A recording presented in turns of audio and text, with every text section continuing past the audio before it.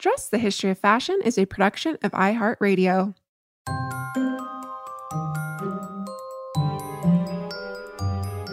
With over 7 billion people in the world, we all have one thing in common. Every day, we all get dressed. Welcome to Dressed, the History of Fashion, a podcast where we explore the who, what, when of why we wear. We are fashion historians and your hosts, April Callahan and Cassidy Zachary. Well, hello, Miss April Callahan. Hello. And hello, Dress listeners. Many of us are now entering into our third week of self-distancing, and April and I are back with some interesting articles to discuss and some things to do to keep you busy for those of us that are working from home or at home, or quite frankly, are just looking for something interesting and fun to do that's related to fashion history. How are you today, April? Oh, I'm good. I was just going to say, when we decided to start doing this new mini-sode format earlier this year, we had no idea that this was going to happen. So it's kind of timely that we decided to do this, fashion history now format for everyone that's at home. Yeah, absolutely. And while, we definitely had things that you could go out and do, there is so much to do on the internet. So we are very grateful for that. And I, April, have spent quite a long time recently over the last week on Google Arts and Culture. I know that we've talked about this previously on the show, but I wanted to remind our listeners about Google Arts and Culture. They have a website online, and they also have a fantastic app. We just did an episode on Queen Sirikit of Thailand, for instance, on Tuesday with Melissa Leventon. And there's actually an online exhibition that you can view and kind of walk through on Google Arts and Culture. It's sponsored by the Queen Sirikit Museum of Textiles.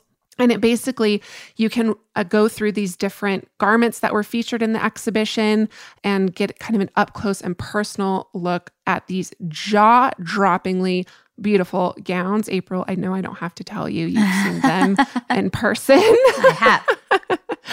But they feature many dresses in this exhibition by Pierre Balmain for Sirikit, for her Euro-American tour, which happened in 1960. And as Melissa talked about on our episode Tuesday, that was a partnership that lasted into the 1980s until Balmain's death in 1982. So they range from day wear to evening wear. So there's a zoom-in feature that you can zoom in and see these dresses close up, closer than you ever would actually be able to in person. That's the power of technology. There is this incredible, what I would call a ribbon dress. The museum calls it a fringe dress. It's from 1961. And it has these strips of satin applied individually to the neckline of the dress and then again at the waist. So it almost, you can just imagine that it would move when she walked. And it's kind of belted. I think it's belted. It's so incredibly beautiful, and it has all of this jaw-dropping lissage embroidery all over it, as did many of her pieces from that time. And then they have, those incredible Balmain evening dresses, which we've been posting and will continue to post this week on our Instagram account in collaboration with this episode. And then there's also examples of the Thai National Support dress. And the Support was that organization that she created to help stimulate, support, and promote the textile industry and workers in Thailand. And Balmain would actually eventually adopt a lot of those Thai village woven ikats into his designs for the Queen. So we'll be posting some of that on our Instagram later too. And I'm a huge ikat fan. And yes, you can see that exhibition and about a billion other more things. Okay, I'm maybe exaggerating, but it's actually one of the first places that I kind of head to when I'm looking for something really, really specific, because this whole Google Arts and Culture project has like a separate subsection that is called We Wear Culture that's only clothing, textiles, and dress. So, and many, many museums from all over the world have contributed digital imagery from their collections. So it's a really great place to find things from smaller museums that you might not readily think of right away. So there's actually 9 online exhibits in total from just the Queen Sirikit Museum of Textiles, which is incredible. But then there's exhibitions such as LACMA's Reigning Men Fashion and Menswear, 1715 to 2015.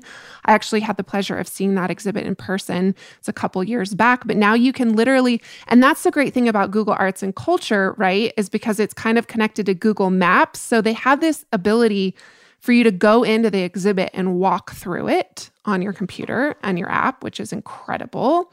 And then there's also exhibits that were curated by past dressed guests. So, of course, the Queen Sirikit exhibit Melissa Levington worked on, as well as there's the Language of Fans that curator was on last year. April interviewed her. And then Men in Heels, past, Elizabeth Simmelhack curated that exhibition.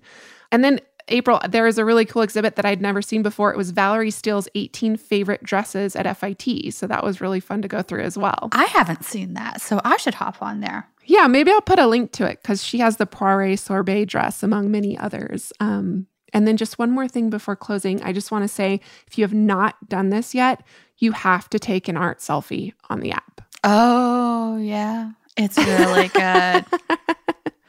Basically, it takes account of all these different points on your face and it matches you with artwork that is available on the app. So I had 6 different matches, April, and I did it 2 different ways, one with my hair down and one with my hair up, and it actually matched me with people and my bun.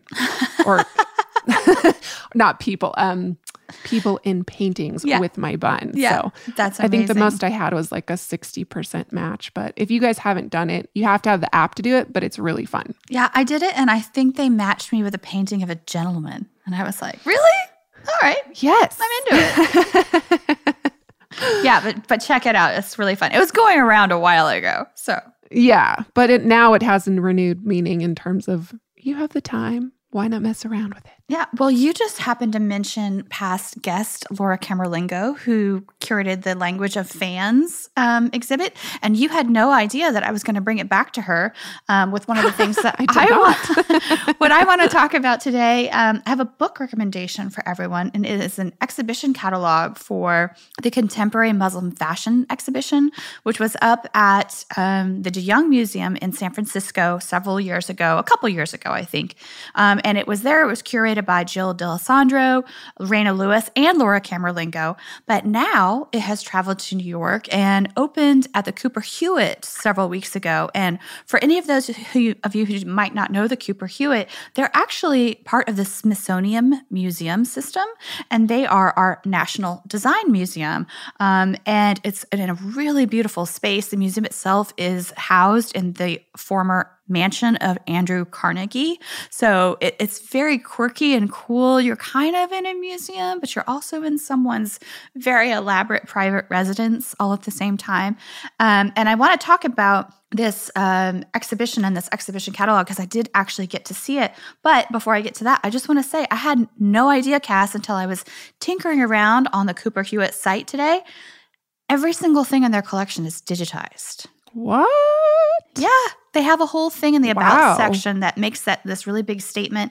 And you can go and hop online. I'm going to give you the address because finding the collections sometimes is a little bit tricky on sites, but it's collection.cooperhewitt.org. And that's collection.cooper, C-O-O-P-E-R, Hewitt, Hewitt.org.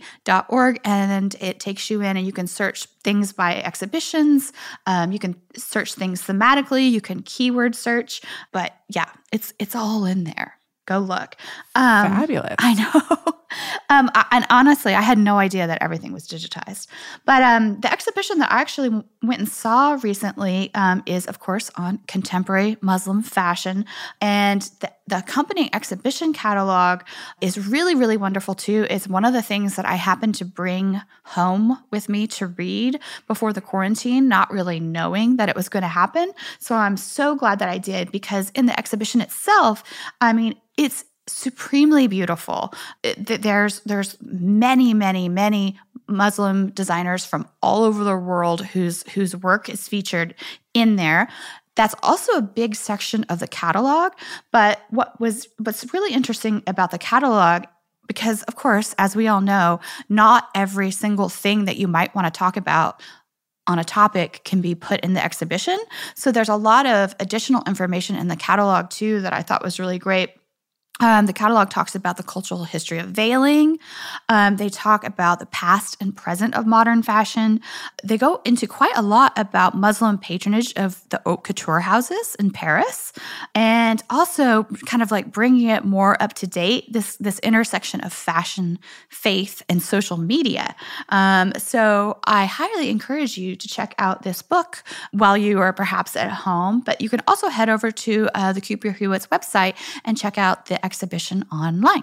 Yeah, and I'm just going to say that because of April, I jumped onto the Cooper Hewitt website. And there is also this incredible online exhibit that they currently have called Zoom into this embroidered panel for a cabinet door, which might not sound as exciting as it just doesn't sound as exciting as it actually is, but it is like this elaborately embroidered door from, I don't know, maybe the 16th century. Yep, 16th century artisans. You can zoom in, see all of the probably tens of thousands, if not hundreds of thousands of stitches on this door. So, I mean, that is the power of technology, people, and it's bringing fashion history to you wherever you may be, wherever you are in the world. So pretty incredible stuff. And they're really big on tech over there. So they always have really cool things that are like tech features to exhibitions when you go. They have like these little pens that they attach to your ticket number, and you can go and like QR code information into the pen about things that you want to kind of like take home with you and learn more about, and then it emails it to you when you leave. What? Yeah. That's exciting. They always have very, very fun things there. So check out the Cooper Hewitt if you're not familiar with it.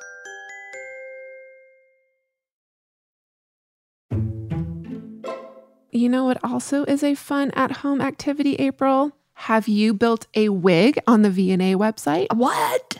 You know I'm a big proponent of wigs. Yes. So Benjamin Wild, past Dressed guest and co-host of Dressed Fancy podcast, he actually just posted, maybe it was last week. He's been lecturing at the V&A for some time now. He does incredible work. And he just posted this V&A wig builder. So you can go to the V&A. We'll obviously put a link to this and all the things we talk about today into the show notes, the episode description on iTunes or wherever you get your podcasts. We'll put a link, but you can basically go on. It basically takes you to this bald 18th century woman who they've taken from a fashion plate. It's all about creating 18th century poofs, by the way. And they say in the late 18th century, women's hairstyles went crazy. Create and share your own hair-raising design. Start by combing out from the head to sculpt the hairs. So you start and you can just create whatever size shape, wig that you would like, essentially. Although I will say, now that I'm saying this, American Duchess Guide to 18th Century Beauty, past Dressed guests, they talk about how a lot of women, there's a huge misconception of the 18th century, right, that you actually wore wigs. A lot of those women wore their own hair and then put things under to support it. But I digress. You can build a poof, decorate it with everything from ships to feathers, and then you can end it by poofing some different colored powder on there for you. Yeah, and the American Duchess ladies actually came to FIT and did a whole in-person demonstration for us on how to do 18th century hair, and it was very, very cool. I learned a ton. And I'm just going to say that their book right now is on sale for $15 on Amazon, and they have all of these different recipes for things that you can create at home, and then these how-tos about how to do your own hair. So, those of us that maybe have a little bit more time on our hands, maybe we should all attempt an 18th century poof. Just saying. I mean, they did a style on Abby. Lauren was doing it on Abby, and they did it in like an hour. It really, obviously they know exactly what they're doing. They've been doing this for a very long time, but it didn't take nearly as long as you think it might. So it's all about knowing the tricks of the trade and having the right products, because the hair products then were very, very different than what we use now. So that's true. And they have, again, recipes for how to create those hair products. And 18th century rouge. Yes, that's what I was just going to say, 18th century rouge. So who knows? Maybe I will, I'll attempt something this weekend, but you may never know, because if it's unsuccessful, I'm not sure I will reveal the results. Okay, Okay, so we've been getting a lot of messages from you guys over the past couple of weeks asking us to do something on face masks because, of course, that is the hot topic of the day, and I don't want to dwell on the C word, the coronavirus word, but I did find a really, really lovely, really well-researched article, Cass, that I want to talk about. And it is in Fast Company, which is online, and it's by Mark Wilson.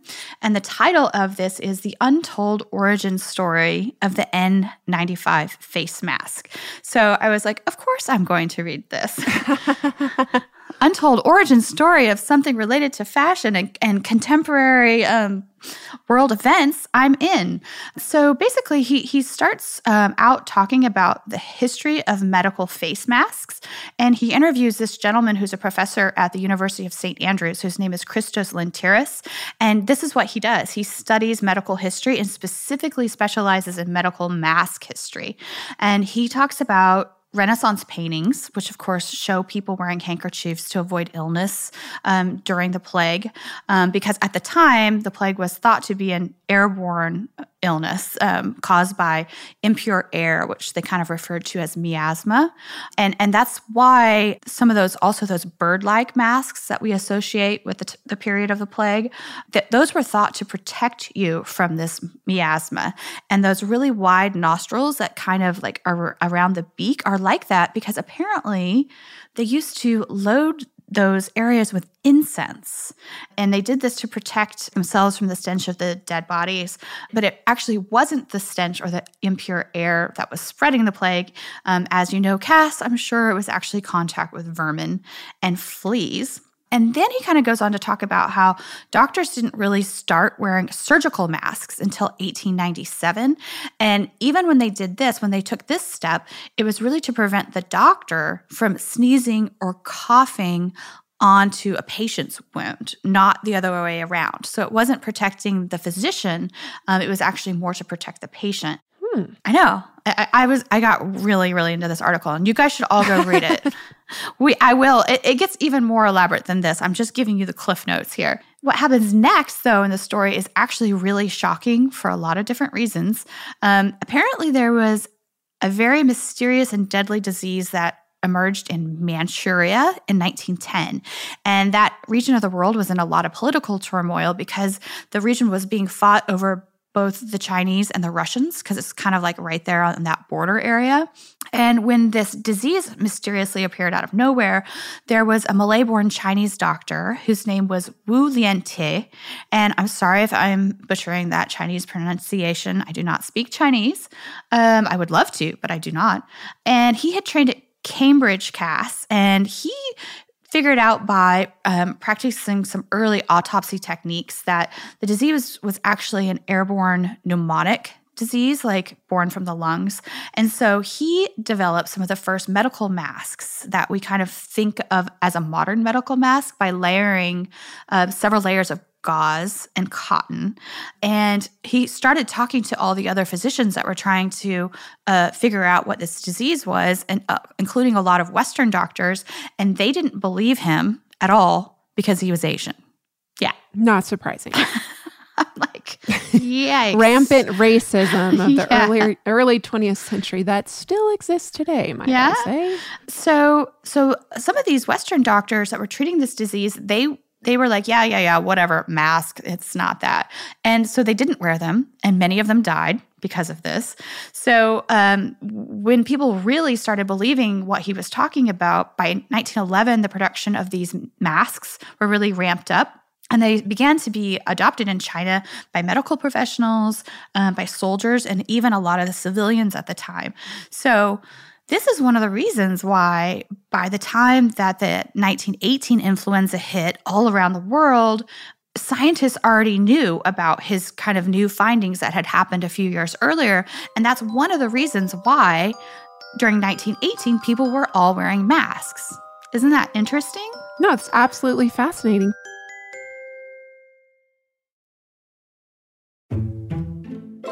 So the N95 mask, which we, as everybody's, in the news now, and all the medical professionals can't get enough of them to get their hands on them, it's basically a direct descendant of Dr. Wu's invention.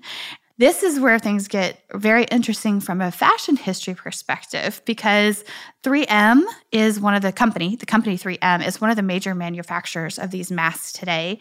And believe it or not, this all ties into the history of fashion in a way that's unrelated to face masks. All right. So stick with me here. By the 1950s, 3M had apparently developed some new technology for creating straps on some face masks that they were making at this point. And it was a melted polymer, which created a non-woven fabric. And enter former House and Garden editor Sarah Little Turnbull. And she had kind of transitioned over and was working with 3M as a consultant in their gift wrapping division. And when she learned about some of this non-woven technology, she saw its potential. She gave a presentation a few years later in 1958 in which she pitched developing non-woven textiles even further and said, okay, here are 100 ideas for you guys, how I see that non-woven textiles could be used. And one of them was in developing bras. Interesting. Mm-hmm. Go on. So she had some family members who sadly became very sick not long after this. So she was spending a lot of time in hospitals, and she was seeing all the medical staff wearing these masks that were kind of flat against their face. And she had been working on using non-woven textiles to create specialized cup shapes for bras. So she's like, oh my gosh, my cup shapes would make perfect medical masks. So that's all of a sudden when you see the transition from a flat mask that just covers the face to the kind of conical ones that we all wear today. I mean, this goes on and on and on and on. It's really, really fascinating, but I don't want to dwell on this too long. You can go read the article. There's some more developments made in the 1970s. They go into some of the science and the reasons behind why non-woven textiles are better than woven textiles for medical masks. And so 3M has continued to develop this technology all the way up until you get where we are today. And just one last note, thank you, Mark, for your really wonderfully researched article. I really enjoyed it. But he does note, Mark notes that Dr. Wu, the doctor who the Western doctors did not believe, he actually went on to found the Chinese version of the CDC. And in 1935, he was actually nominated for a Nobel Prize. So, wow. Yeah, it seems in the end that he was very, very vindicated on that front. And there's also some really great information on him on medical history sites that are produced by medical organizations and medical institutions. There's a lot of information out there on him. I think he even wrote an autobiography. So you can look that up if you want to learn more. And I have two responses to this because I had not read this article and this is all very new to me. One, you're basically just told me that women's breast shape inspired the evolution of face masks. Yes. And I am completely, that's amazing. And then also next week's FHM, just, that's a little clue about next week's FHM. I guess I won't go any further than that. A little Easter egg. Yeah, a little Easter egg for what's to come. Well, thank you for giving us that overview. I'm going to hop on over and read that immediately after getting off of here.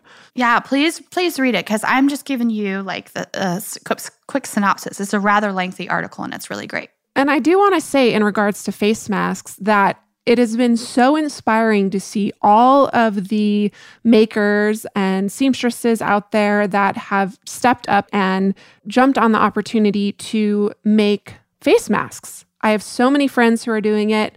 They're not by any means meant to be medical or protectant against the coronavirus, but there is such a shortage of face masks that this is kind of like the last resort for a lot of places. It's also something that people that aren't in direct contact with these patients can wear. And then what people just in general can wear is sort of something to protect themselves from kind of touching their face with their hands. So that's been really, really cool. And then also just to see all the fashion companies and designers like Christian Siriano, who announced last week or a couple weeks ago that his staff would step up and start making surgical masks to help medical pros. So you have these facilities that are used to create fashion being turned over to the creation of the medical face masks. And I think they're making something like 500 a day. And he's not the only fashion company. I know Brooks Brothers doing it now too. No, there's so many. Yeah, absolutely. So many designers have just fully turned over their studio to making face masks. So thank you. Yeah. And the Louis Vuitton, for instance, the perfume factory in France is making hand sanitizer. Mm-hmm. And I also think that LVMH just made a ginormous pledge of multi-millions of dollars to donate to necessary medical technology needed in France as well. Yeah. So really, really cool to see fashion companies kind of stepping up and doing what needs to be done to take care of all of our, men and women on the front lines battling this disease this virus on the daily. So like April said, thank you to everyone out there. We appreciate you and we'll support you the best we can. Yeah. And I think that does it for us this week, Dressed listeners. Please tune in next Tuesday for our full-length episode. If you would like to write to us with a future fashion history mystery question, you can do so on Instagram at dressed_podcast, which is also our Twitter handle. You can follow us on Facebook at Dressed Podcast without the underscore, or you can send us an email because we love hearing from you guys at dressed@iheartmedia.com. And if you have a moment to hop on over to iTunes or wherever you download our podcast and rate and review us, we would be oh so grateful to you all. Thank you all of our wonderful listeners around the world. We are so appreciative of you. And thank you, of course, to Holly Fry and Casey Pegram and everyone else at iHeartRadio who makes this show possible. We will catch you Tuesday.